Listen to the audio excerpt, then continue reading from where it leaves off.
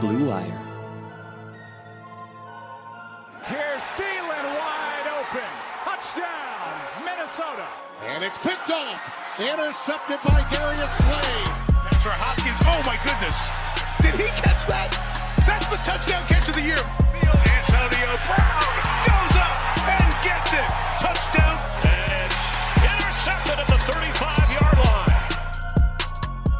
Welcome to another episode of the Press Coverage Podcast. I am your host, former NFL and AFL defensive back, Eric Crocker.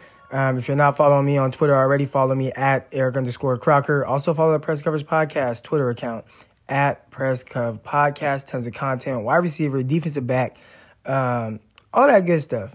And I've gotten away from it. I've been moving, transitioning the last couple of weeks, trying to get situated with that whole thing. And I've kind of fallen off from, putting out content, especially at a crucial time like right now where there's tons of plays, everything going on. But I'll get right back to it, I promise, once this move is done.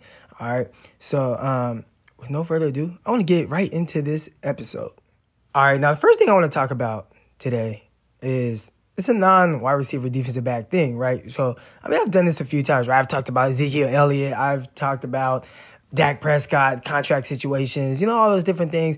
But there was something that happened Saturday. A couple of things.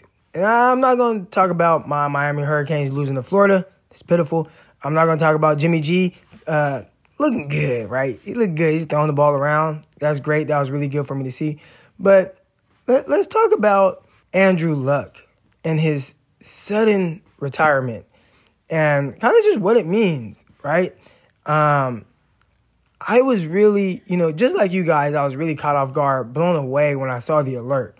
I'm like, wait a minute. I think everybody in the universe got the message at the same time, because as soon as I got the message, of course, you go to Twitter and you see everybody's reactions, and you just see everybody just like, wait, what? Right? What is going on? Well, it's a real thing. Andrew Luck, he decided to retire, and pretty much his body just fell apart. And I think that's part of football that people don't truly understand. I think they see it, but I think a lot of fans, they just look at the game as entertainment, which it is. But these guys, their bodies are taking a beating. And Andrew Luck has taken the beating, maybe more so than anyone else. I want to say, early in his career, I'd say the first 2-3 years, nobody in football got hit more than Andrew Luck. Nobody. He was taking a beating. And for everything he was supposed to be, he is that, right? He was drafted number 1 overall. He was as sure of a thing as you could be in football. Everybody looked at Andrew Luck like, he was the LeBron James of this generation as far as, being a prospect goes. He took Stanford from the trash can to winning a BCS Bowl against, I believe it was Virginia Tech, right? So Stanford was trash. And I know we kind of look at Stanford now, and they've been decent, maybe not to the level that they were when Jim Harbaugh was there. But, and even then, David Shaw, he's done very well with that program over the last few years. It's kind of fallen down a little bit lately once Christian McCaffrey left. But just from what Stanford was before Andrew Luck got there, a one-win type team consistently, and taking them to a BCS bowl game, that alone is a tremendous accomplishment. Now, going from that to going to a similar situation with the Colts. Yeah, we were so used to watching them with Peyton Manning. He had his neck injury, and they said, you know what, we're not going to win any games. We're going to tank it, right? They went 76er style, tanked it, and got lucky, right? They got lucky and got Andrew Luck. And he immediately turned that franchise back around and looked to be a Hall of Fame caliber type player. Now, it was hard to see for a while because a lot of talent around him wasn't very good. But once they kind of built the roster and everything, especially the last couple of years, they built up that offensive line. You could just see, like, dang, draft Quentin Nelson. They did something. Now, okay, let's get this defense right. They got him some more weapons. It was going to be a team to really compete for an AFC title and, maybe a Super Bowl run. And he retired. Now, the signs were there. He missed all of offseason, OTAs. Really, Jacoby Brissett has been the guy. We'll get to him in a second. I think he's very talented. But, his body is just falling apart. And I don't even think they know exactly what the issue is. His leg or his shoulder or, whatever the case is. He's only been in the NFL 7 years. Seems like forever, right? He's only been in the league 7 years. He only played 6. He missed an entire season due to injuries. This guy is banged up. So, listening to his press conference, it sounds to me like he gave everything he got to the game. He gave everything he got to the city of, he gave everything he had to the city of Indianapolis. And I think that more than anything makes it more like, damn, when you hear the fans boo him. Now, I get it. Me being close to the 49ers, sometimes I like to react. Actually, I don't typically react right away to certain things. I like to let things digest for a second and just see kind of how things play out. So I'm not really that big, reactionary person. But they were. And however many fans were there at that stadium that day, Lucas Oil Field, is that what it's called? They booed him as he was walking out there. Everybody got the alerts during the preseason game. I didn't even know they were playing. But during the preseason game, everybody got the same alert. Well, the fans are like, well, there he is right there. He's walking off the field. And they start booing him. They boo Andrew Luck. I can only imagine how that felt for him to kind of really just give everything. I don't even know what the hell is wrong with you right now. But the damn fan base, the people that you did it for, they booed you. I want to commend Andrew Luck on an awesome career. Took that team to the AFC Championship game. Got their ass whooped by Brady, Deflategate. But awesome career. And shame on you, Colts fans. So there have been a few times on this podcast where I've talked about the contract of Ezekiel Elliott. And kind of what it means for the running back position. And kind of what's happening to the running back position. I don't think people are making that position as much of a priority anymore. Now, there are the exceptions. There are, the Saquon Barkleys of the world, which there's only one Saquon Barkley of the world. You have even Todd Gurley, who I think Todd Gurley ultimately is kind of messing everything up for a guy like Zeke. You have a guy who is super talented, right? Todd Gurley, when he stepped on the field, maybe the most talented player definitely on that team, a lot of times on the field. Well, they used him, and now all of a sudden he has a knee injury. He has arthritis in his knee, or I don't think his knee will ever be the same. You guys saw it last year in the playoffs. He was on a pitch count. Definitely wasn't moving with that same burst that he typically has. The Rams don't play their starters pretty much at all during preseason. I don't think he took any preseason snaps. And you kind of risk that. That's what happens with these running backs nowadays, right? So actually, it's always been like that. The short lifespan as far as a running back's NFL career. So you have Ezekiel Elliott who's holding out. And the Cowboys offered him Todd Gurley money. So you offer Zeke Todd Gurley money. Remember the guarantee. I haven't seen the specific details on this contract. The guaranteed number is really all that matters. And maybe that's the reason why he possibly turned it down. But you offer Zeke Todd Gurley money, and he still turns it down. At this point, if I'm Jerry Jones, I pull the contract. I'm not paying you anything. You can either play on this contract or I'll ship you off. And at the end of the day, if you can find the talented back, which is kind of late in the process now, so, I mean, how good is the rookie out of Memphis?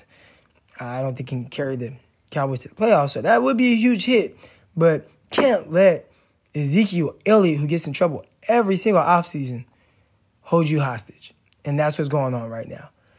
So, Cowboys, I'm very interested to see how that plays out. And really, how their whole contract and them spending money, how does that whole thing play out? Because they just paid Jalen Smith. And I think that should show somebody like Ezekiel Elliott, hey, you stay out of trouble, you show up, you do what you're supposed to do, we'll take care of you. I think Jerry Jones, he's been known to take care of people, right? He's taking care of his guys.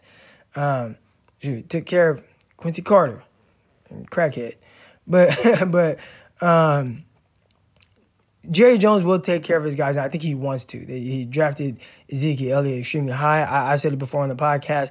It was Jalen Ramsey that everybody wanted, but he wanted Ezekiel Elliott. He got his guy, and he's an elite running back. But the issue is he can't stay out of trouble, and now he wants money.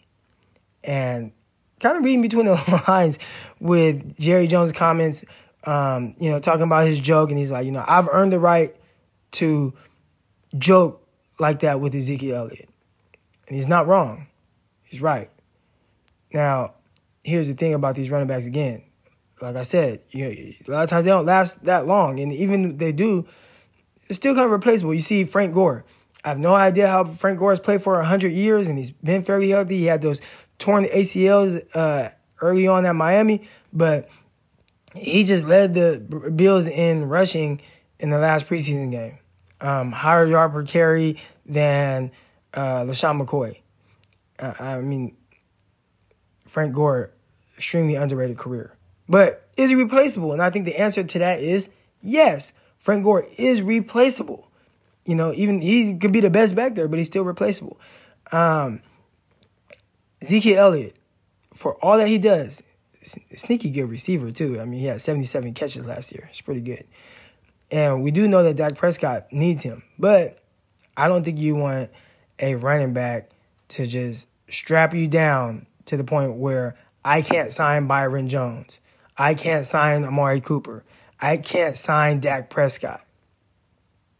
I don't think Jerry Jones is going to allow that to happen. So we'll see. Did he just come back from Cabo? He's chilling out in Mexico, drinking margaritas. Don't mess with those hookers out there. Doing whatever he's doing out there in Mexico. They say he's in the best shape of his life. He's down to like 220. Everybody says that every offseason. They feel great, best shape of life, that whole thing. But we'll see. Who's going to cave in first? Who is going to give in first? I feel like Jerry Jones kind of gave in first with offering him the Todd Gurley contract after this whole thing even started. He turned that down. I'm interested to see how this whole thing plays out. Now let's get to some wide receiver and defensive back stuff now. Two veterans. Let's talk about some veterans here. You have A.J. Green and you have Josh Norman. Now, A.J. Green, I think I put out this list, right, on the press coverage podcast early on where, I let Twitter rank top 10 receivers in the league and top 10 defensive backs. Well, neither A.J. Green nor Josh Norman were on either list. Now, I think most people think Josh Norman, he's not a top 10 corner.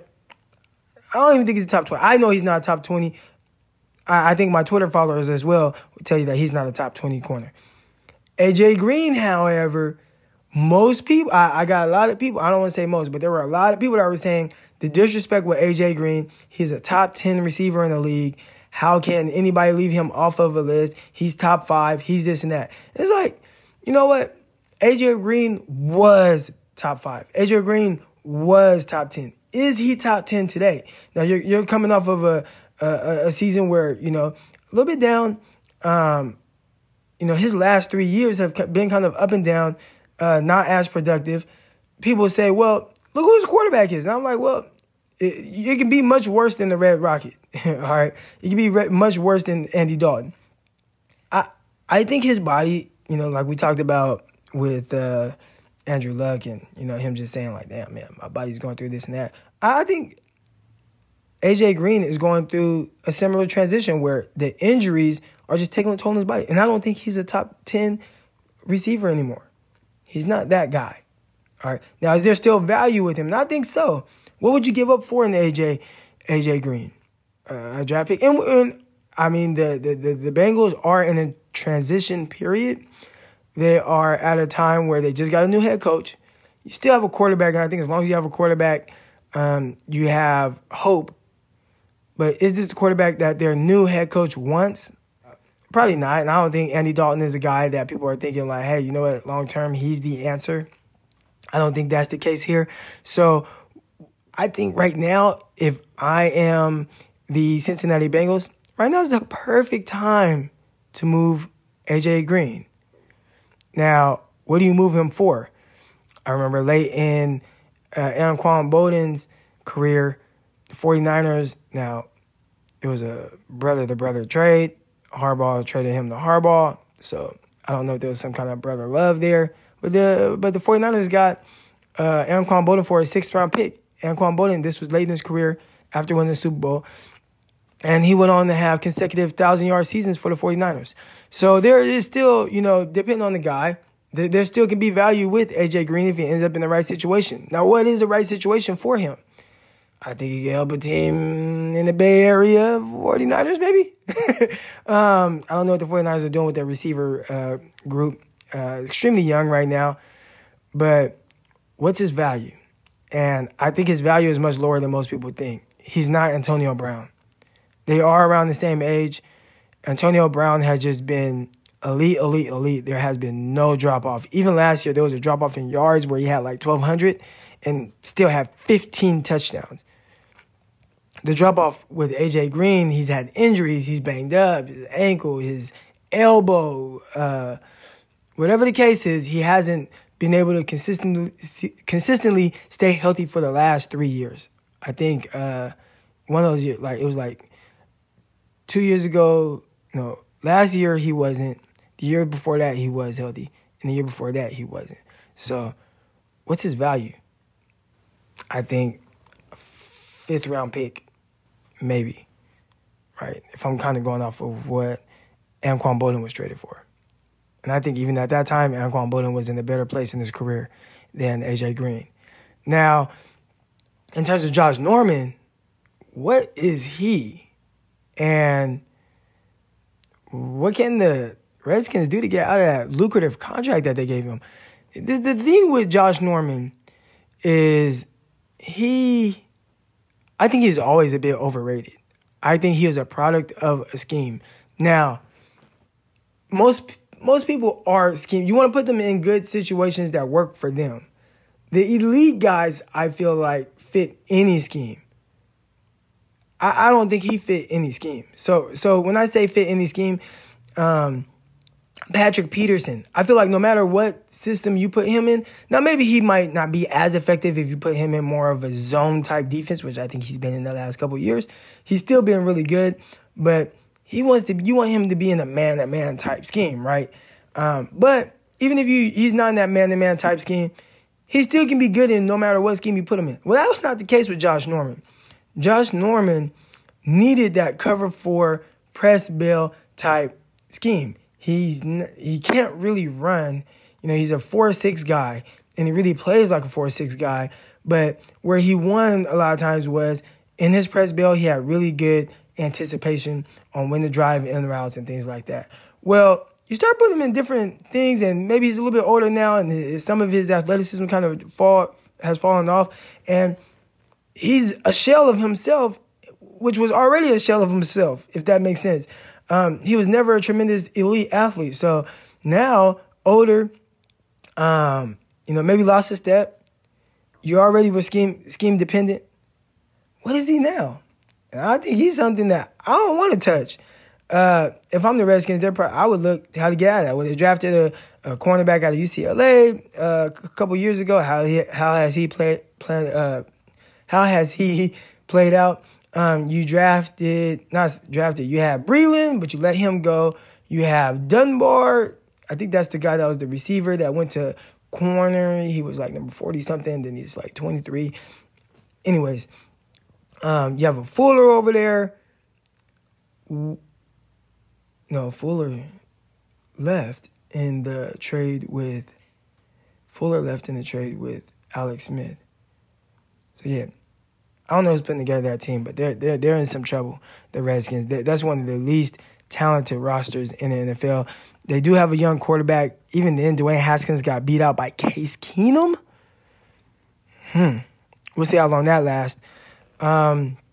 Redskins are in trouble, and not just because of guys like Keenum who beat out Haskins, but guys like Josh Norman who you're looking to lead your defense.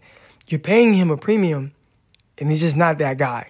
So I talked about 2 veteran guys, Josh Norman, A.J. Green. I think out of the two, if I had a choice of who I want today, I would definitely say AJ Green. And even then, it's like, goddamn, when is AJ Green going to play? Because AJ, isn't he hurt right now? He's hurt. That's tough. I think his value actually even dropped even more. I think he could be somebody that I would trade for, but I said a 5th-round pick. I might give a 6th, maybe a 7th. All right, now the last thing I want to talk about are veterans that are under either pressure or could be moved. All right, so the ones I'm going to say could be moved, I already talked about it. Really, it's just one guy on here. Well, I'll say 2. AJ Green, I already talked about his whole situation. Later in his career, new coaching regime coming in, can't stay healthy. Can he be moved? All right. Now, another one is one that I predicted to happen with the 49ers, Marquise Goodwin. There is talent there. There is value there. I don't know if he's more valuable on your team than what you get back from him for him in a trade, but hasn't had a 1,000-yard season. Really had one good career over his 6 seasons in the NFL. He is a speedster. There is some value there. I think there is some talent there, but just the inconsistency and injury situation. Can he be moved in a crowded, young 49ers offense? I think so. Another guy, these guys, not so much will be moved, but just pressure. And there's 2 guys, and they actually came from the same team. One, Juju Smith-Schuster. Now he will be looked at to lead the Steelers. You don't have Antonio Brown taking away coverage, taking away guys. You know, the spacing is going to be a lot smaller. What will Juju do without AB? I think there's a ton of pressure because now people are going to be looking to see what that whole storyline, how that whole thing plays out. Antonio Brown, just because of the huge spectacle that he's made this offseason between getting himself traded, and then once he got traded, the whole thing with his helmet, the whole thing with his Freddy Krueger looking feet, just that whole thing, and just seeing how that whole thing plays out, and then not playing with Ben Roethlisberger anymore, and how would that affect him? There's a lot of pressure on AB, and when is he going to play? We'll see. And the last guy I want to talk about, he's not a receiver, he's actually a defensive back, but I think he has a ton of pressure, Tremaine Johnson. And Tremaine Johnson, a year ago, was a big free agent name. He was tagged back-to-back years by the St. Louis Rams at that time. I think the last year maybe they were Los Angeles Rams. But he was tagged back-to-back years and then got a huge payday from the New York Jets. Well, from all accounts, from what I've been hearing, he hasn't played up to his contract. And it's weird with Tremaine Johnson because he's another guy where I think he excels in a certain scheme and he plays big time in that scheme. I think since 2013 or only a few people have more interceptions than him. His interception total is it's up there. Now, part of it has to do with, I think he had 7 interceptions in 1 year, a few years ago. But interceptions, he's up there. He got paid big money. So now what are you going to do, True? And I think he's going to have a big bounce-back year. I think Tremaine Johnson's going to do good for the Jets. I think they put some things around him. I think they have tremendous safeties in May and Jamal Adams. But, again, the pressure is on Tremaine Johnson to live up to that contract. All right, so we'll see how he does with that. And that's going to be it on this episode. Again, I know I've been short with the episodes. I feel like I haven't given out a ton of things that you guys just really don't know that's coming up, especially week 1 of the NFL season. I'm moving right now. I'm starting to get situated. I'm about to start packing and moving some more stuff right after I finish wrapping this up. But stick with me. It's going to get better. And, stay tuned right here on the Press Coverage Podcast.